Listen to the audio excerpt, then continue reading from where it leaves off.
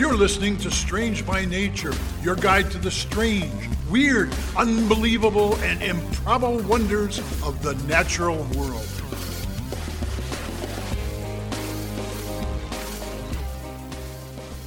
Hello, everyone. Thanks for being here today. I am Kirk Mona, and I am joined today by Rachel Ginza and Victoria Thompson.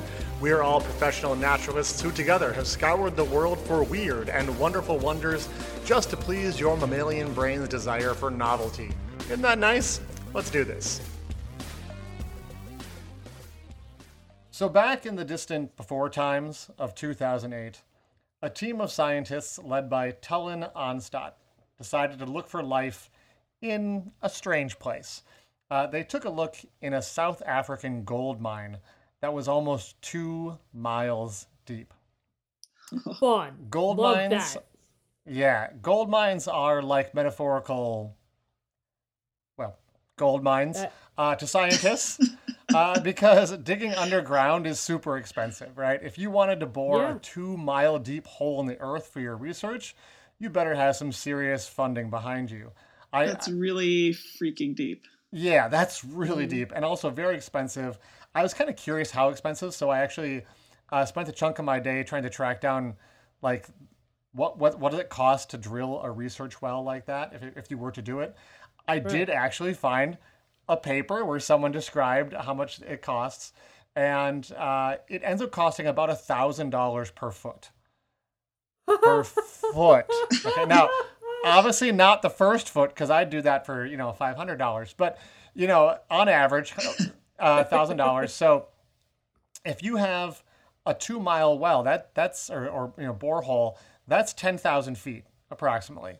So that ends up being that's like $10 million. That doesn't even account for like how wide it has to be. Oh no. I mean, but this is probably for like a borehole. Usually is like not real wide, maybe 8 inches, 4 inches, 6 inches. You're not. This is not a huge. You're not making a mine shaft. This is just a exploration well or something like that. So yeah, about $10 million if they had done this. So right off the bat, they saved $10 million on their research, which bravo to them. Good job. Now, you can imagine one catch you might encounter is that a mine is not sterile. You got workers coming in and out, bringing things in on their clothes, might be eating down there, certainly coughing and blowing their noses, going to the bathroom, bringing in equipment. Basically they're contaminating the environment just by their presence. Now, a lot of the microbes they're going to bring down are going to be short-lived because deep underground is not the environment they evolved to live in. These researchers, though, to be clear, we're not just like swabbing the walls and looking in puddles in the floor that people are walking through. They were taking samples of water from deep within the rocks themselves. Okay, so this is, I guess call it groundwater, but at this point it's 2 miles underground in these cracks, and they were sampling some of this water they were finding. Where are you going with this? I know. Where am I going with this? What's the temperature like down at that level? Well, I don't have that information, but I'm guessing it's getting a little warm. The team of researchers, they found these pockets of water inside these cracks in the rocks, and they tested and they found microbes living inside that water. Now, what is really strange is that they found just one single kind of organism. This is absolutely unheard of in microbiology. Organisms do not live completely alone as the only living thing in their ecosystem. And that's what was going on. And this goes against everything we thought we knew. They found a bacterium. They eventually named it Candidatus desulfuridis audax viator. I think I said that right? Nope, I said it once. Now, I love learning the origin of names like this. Like, what the heck is that, the ending there, audax viator? It turns out it's a really poetic answer. It comes from a Jules Verne, one of Jules Verne's most famous books, Journey to the Center of the Earth. In the book, Professor Leidenbrock finds a secret inscription in Latin, and I'll tell you what it says in English. It says, "Descend, bold traveler, and you will attain the center of the earth." And audax viator is bold traveler in Latin. Oh. So it's kind of cool that they named this creature that. That is now pretty cool. For me, this is where the story gets I think, really interesting. I mean, it is This very is cool. this is where nature laughs at your concept of knowledge. My concept Categories of and what's waves at normal. you. Yeah. It's very cool they found this microbe at all. But if you find a bacteria living in a completely self-contained ecosystem, it makes you wonder, like, what on earth is it doing there? And more importantly, how is it surviving? Right? There's nothing. What's it eating? How is it not drowning in its own Yeah, waste, basically? exactly. So now Autocannibalism. I previously talked about mitochondria, which evolved from bacteria that use oxygen for respiration. So we know using oxygen to sustain life is possible, but there is no dissolved oxygen in this water at all. So you're not going to Whoa. have any. You're not going to have any chance to, like. This isn't a bubbling brook. This is stagnant old water that they estimate had basically been down there for about 3 billion years. Okay, 3 billion-year-old water. not fresh. Just a little water. while. Just a tiny bit. Yeah. Sure. There, of course, this might be confusing for some people because you go, wait a minute, isn't there oxygen in water? It's made out of hydrogen and oxygen. But what you need in order to use it is dissolved oxygen. You can't usually just get that oxygen out of the water and break down the bonds that make it. That bond water. is so strong. Yeah. So, I also mentioned deep water bacteria that were using nitrates instead of oxygen to survive in one of the previous shows. And Victoria even mentioned deep sea hydrothermal vents where bacteria use chemosynthesis to get energy. So we know there are different ways to make it work. So Rachel and Victoria, I put the question to you, a question these researchers needed to figure out, which put bluntly is, how the hell do these bacteria survive down there in an environment with no light, no oxygen, no fresh influx of water, and they are the only organism present, the only living thing in an otherwise hostile environment? What kind of rock is it?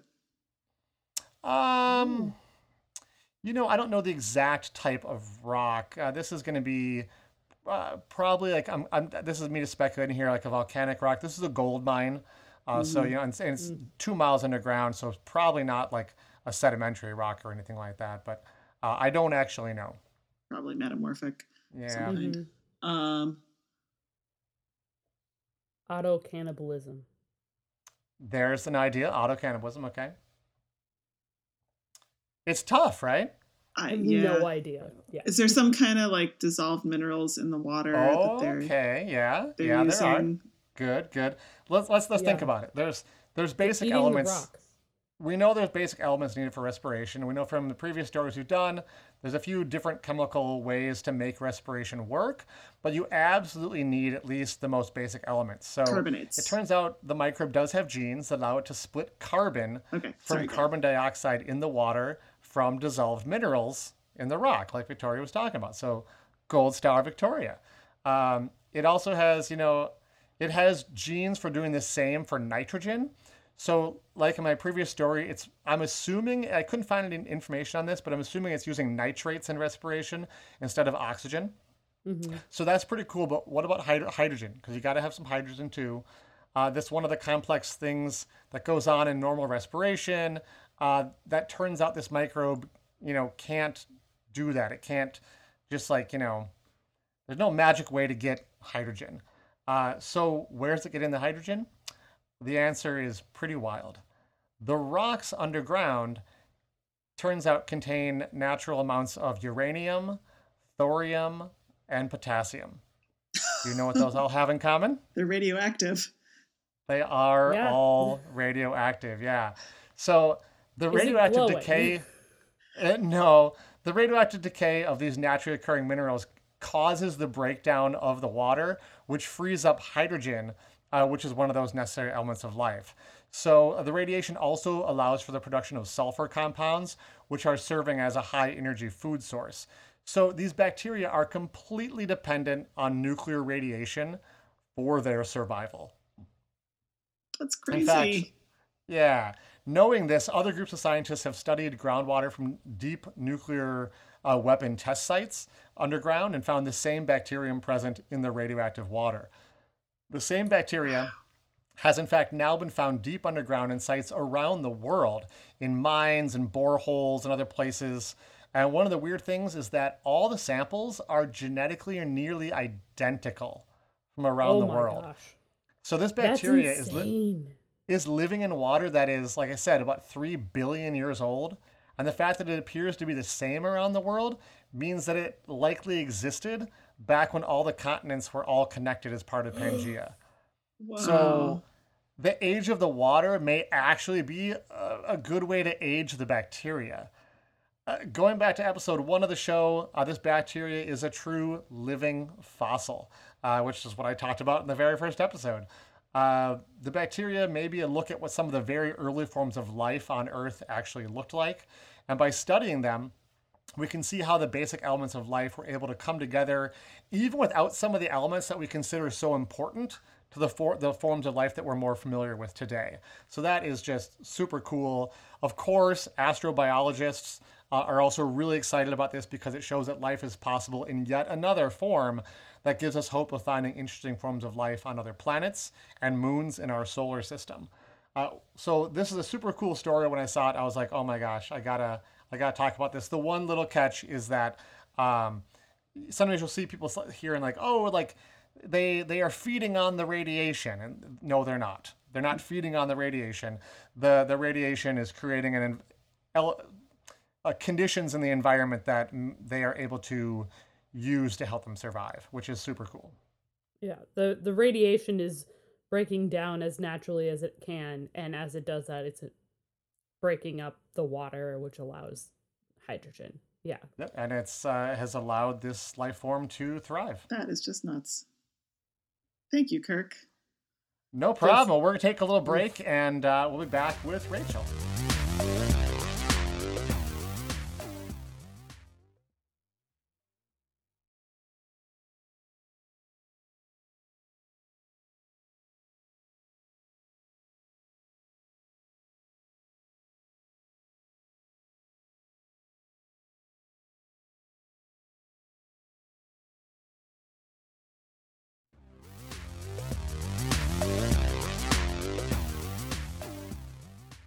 All right. This week, kind of sort of going off of Kirk's that he just talked about. Not What? really, but a little. Okay, in a I'm most intrigued now to see where this is going. Minuscule part. Oh, I see. We're going small? No, we're not going small at all. So How about I just shut up and let you talk?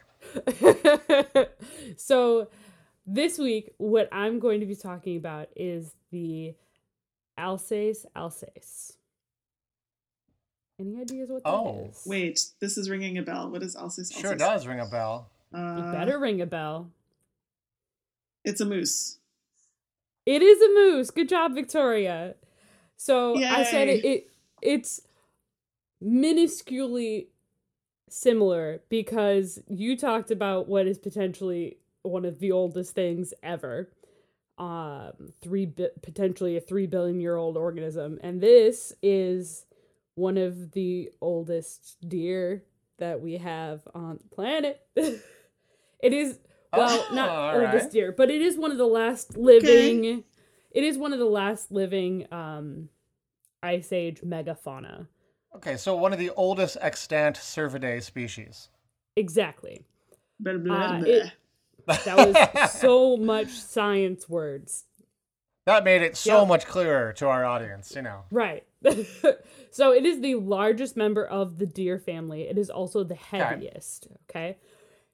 It does occur not just in North America, but throughout the northern hemisphere. In Eurasia, it's called an elk. This So is it's very not confusing. a moose over there. So Isn't it? confusing. Why Yeah. don't they just call it a moose? So it's been around since the early Pleistocene, which is about 2.5 million years or so ago. Right, okay. And there's a couple of things. Just moose in general, I always find fascinating just because they're so big. Like you always think that you know how big a moose is, and then You really don't. They're so big. They're so big. So on average, an adult moose stands 1.4 to 2.1 meters high at the shoulder. Okay. So that's 4.6 to 6.9 feet high at the shoulder. Mhm. Right. Okay. That's not counting the head and the antlers. That is not counting the head and the antlers. Okay, So give us the total then. What are we doing? the total height, typically a bull or a male moose, I'm going to call it a moose, I'm not going to call it an elk, is 1.2, which is, this is the antlers and this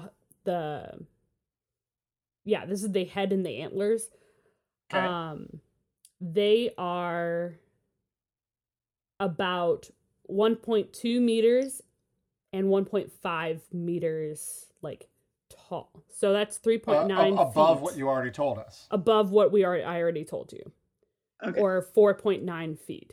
So like that's So it's like 11 feet tall. it's like 11 feet tall. Yeah. So it doesn't, that's the hard thing. They don't have like total heights when I was doing a lot of research, because a lot of times, especially for like horses and deer and everything gets measured at the shoulder. Right. Never mind the fact they have like almost 5 feet of stuff above the shoulder. Right, exactly. Just ignore that. It doesn't matter, right? It's fine. Whatever, you know. Well, if they lower their head, then they're shorter. I mean, geez. Yeah, there you go. There. Technically, right.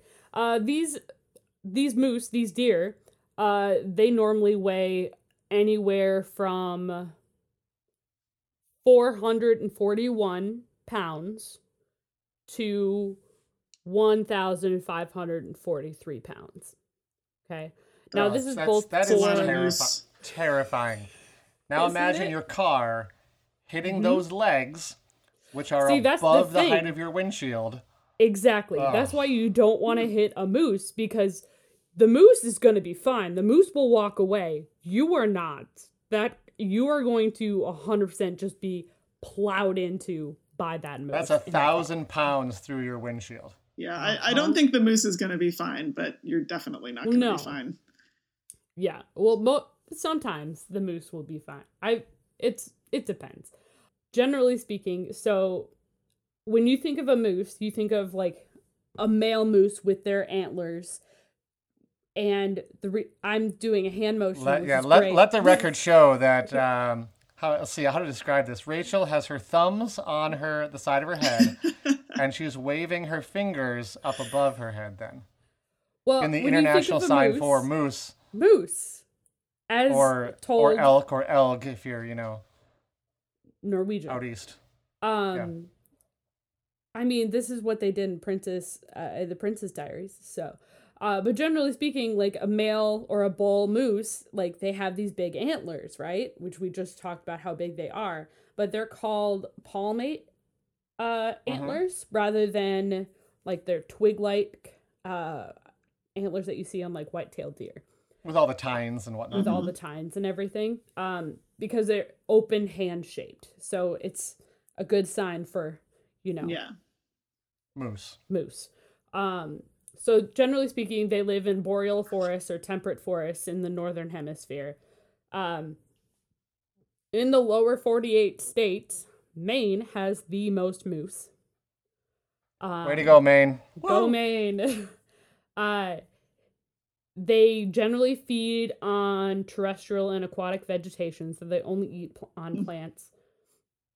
They lack upper front teeth. They don't have any. They have 8 sharp incisors on their lower jaw. They have a really tough tongue and lips and gums on their lower jaw, but they have a really sensitive top upper lip. They have 6 pairs of large flat molars in the back, and then 6 pairs of premolars to help grind up all of their food and their woody stems and everything. They are a solitary creature, which is strange because most deer are in herds. Generally speaking, moose only come together to mate. But what I really wanted to touch on and what makes moose even more strange are some of their predators. Okay, So Okay. their main predators now are wolves, bears, humans. They also used to be preyed upon by Siberian tigers. But if moose weren't terrifying Sorry, enough, Siberian tigers? Siberian tigers, Wow. right? I don't picture that, but okay. No one, you don't really picture that, but that's what my research said. Most of the time, moose really do, like, they're good at, like, swimming and everything, and we know they're big, and we don't really picture it. Their primary marine predator is an orca whale. Oh, wow. Wow. Uh-huh. I They mean, get yeah, I out- guess. Sure. They get out deep enough that they Yeah. will be preyed upon by pods of killer whales. Yeah. I didn't know Man. moose went into salt water. Yep, Yeah, on the wow. eastern coast of, like, Canada or the northwestern coast of North America. They'll be swimming out between islands, and they can be preyed Okay. upon by pods of orca whales. Or swimming through like a bay or something like that. Mm-hmm. I can Yeah. see that. Which is Wow. something that I learned about fairly recently, and I was just like, what? There's actually also been one documented instance of a moose being eaten by a Greenland shark. So, Oh boy. Wow. That so is they've cool. been Just to around tie a some long subjects time. together. Just to tie it together a little bit more. That's all I have for you today. It's a little short, but moose are crazy. That's cool. I have eaten moose when I was in Norway. So my family in Norway served us sloppy moose, How was which it? is sloppy joes made out of moose meat. They had just been out hunting and had gotten a moose. So Oh man, at the end of the episode, I have something I want to read into the record. Maybe we can have it as a bonus. Ooh. all right, stay tuned. Oh boy. All right. Well, we'll go. Yeah, go to next break it's and then- Victoria. Yeah. Looking forward to it.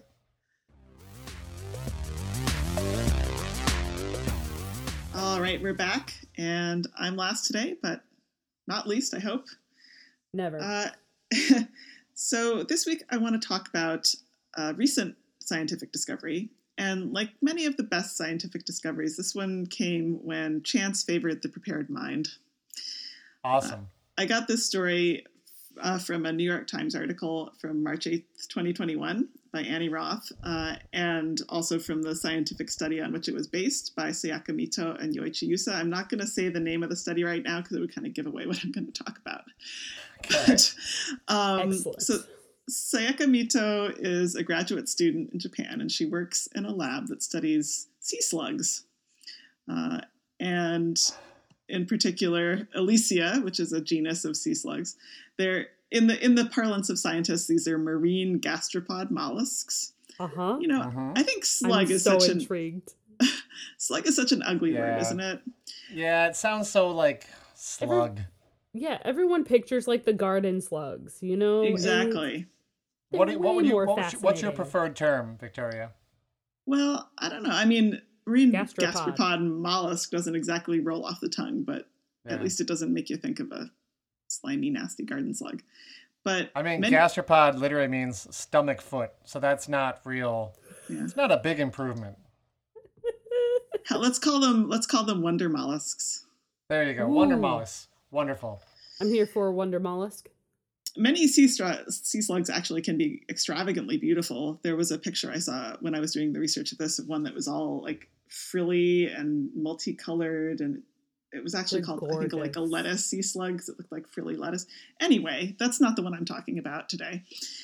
But anyway, Mito was looking around at her lab's various sea slugs one day, and she noticed, to her shock, that one of them had been decapitated. Yeah. Sounds like a Uh, nightmare. Yeah, but okay, gets weirder. The head was still Was moving there? Hold on. around. Was there a sand striker worm hiding in the cage or the tank? Because that would just tie all of our topics together so nicely. Good guess, but no. Okay. The head was still moving around, eating algae, its preferred food. Okay. Which is Sure, pretty why weird, not? but sometimes creatures do move and kind of act alive for a while, even after they're dead. And Mito expected the slug to die, as you might, but that is not what happened.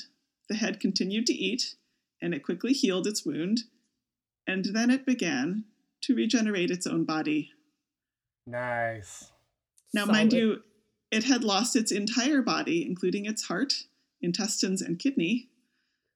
Okay, that's crazier than I was expecting. That's Okay. awesome. Yeah, that's so cool.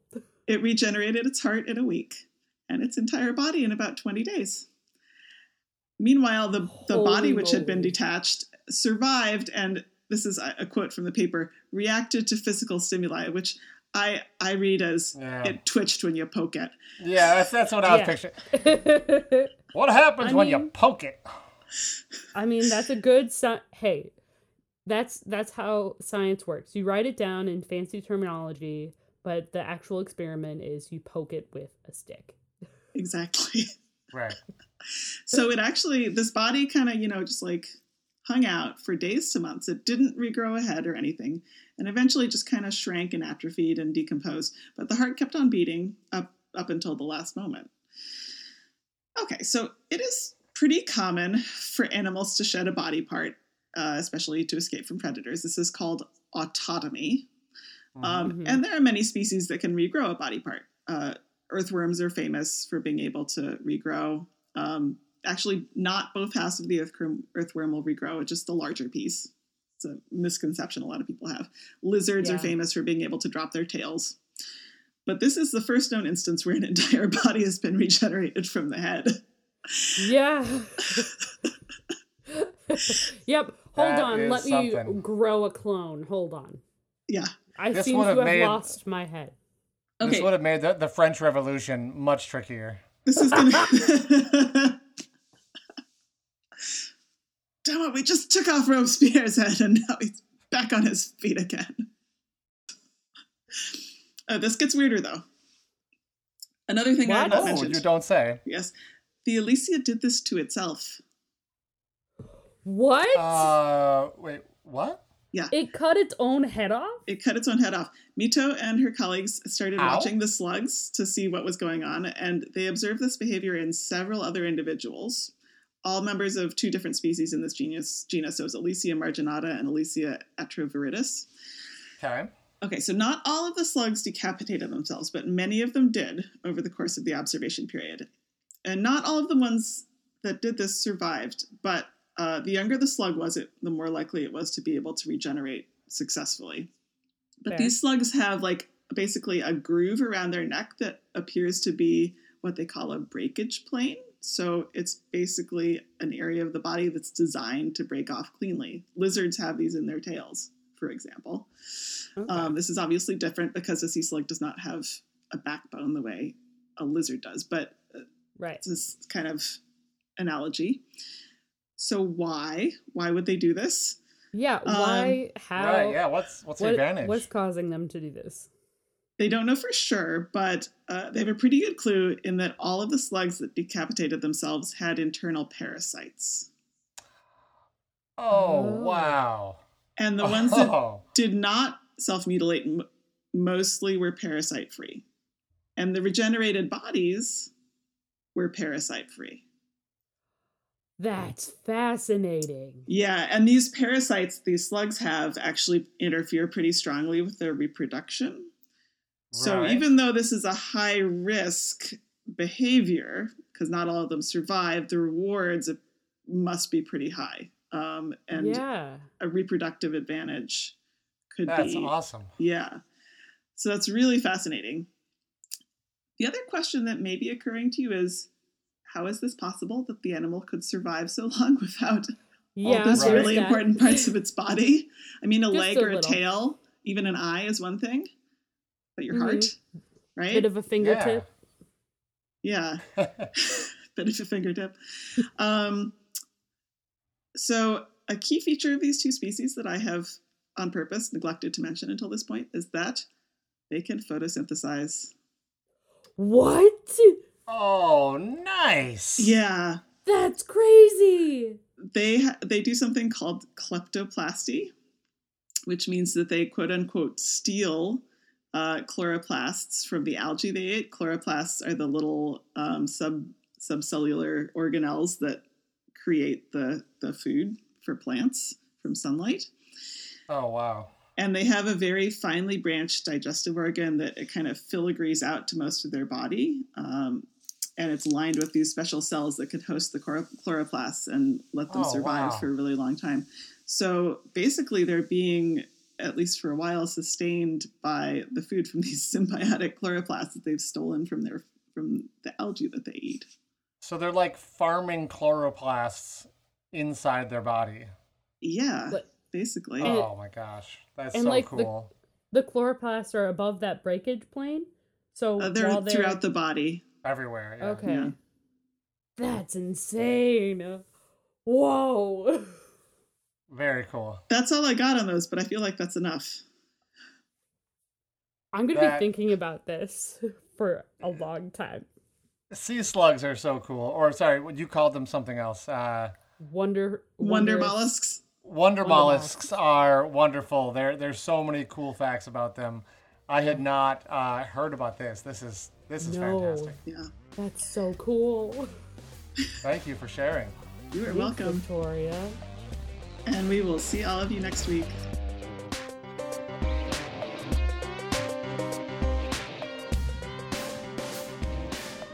Thanks everyone for listening to today's show. Be sure to subscribe. New episodes drop every Wednesday, and we love sharing this strange world with all of our listeners. If you would be so kind as to leave us a 5-star review, that would be great. It lets other lovers of the strange discover the show. You can reach out to us on social media by searching for Strange by Nature Podcast on Twitter, Facebook, and Instagram. You can send us an email as well. Our address is contact@strangebynaturepodcast.com. If you want more information about the show, you can also check out our website, which is strangebynaturepodcast.com. Until next week, get outside, stay curious, and embrace the strange.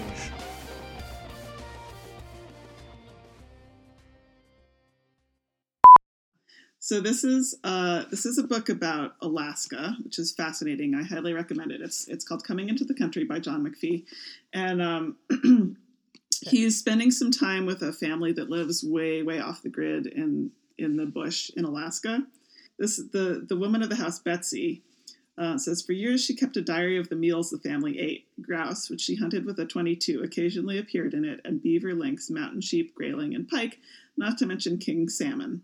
But the main staple of the house was always moose, as a flip of the pages reveals. These were the features of consecutive winter nights. Spaghetti with moose burger, moose steak, omelet, moose steak, moose roast, pinto beans and cabbage, toasted cheese sandwiches, moose stew, moose meatloaf, leftover moose, sandwiches, spaghetti with moose burger, Swiss moose steak, leftover moose, roast moose, moose steak, moose sandwiches and soup, moose burgers, clam chowder, fried moose liver, Swiss moose steak, ground moose and Spanish rice. Swiss moose steak? Looking up from this list, when I read it, I asked her, "What are we having tonight?" "Swiss caribou," she said. That's awesome. Hold on, I gotta shift. Shift. Okay, good. I wasn't sure if, yeah. Oh, Sure no, I I didn't swear. Shift, she said. Good.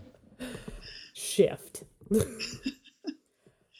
Oh, shift. All right, you're up.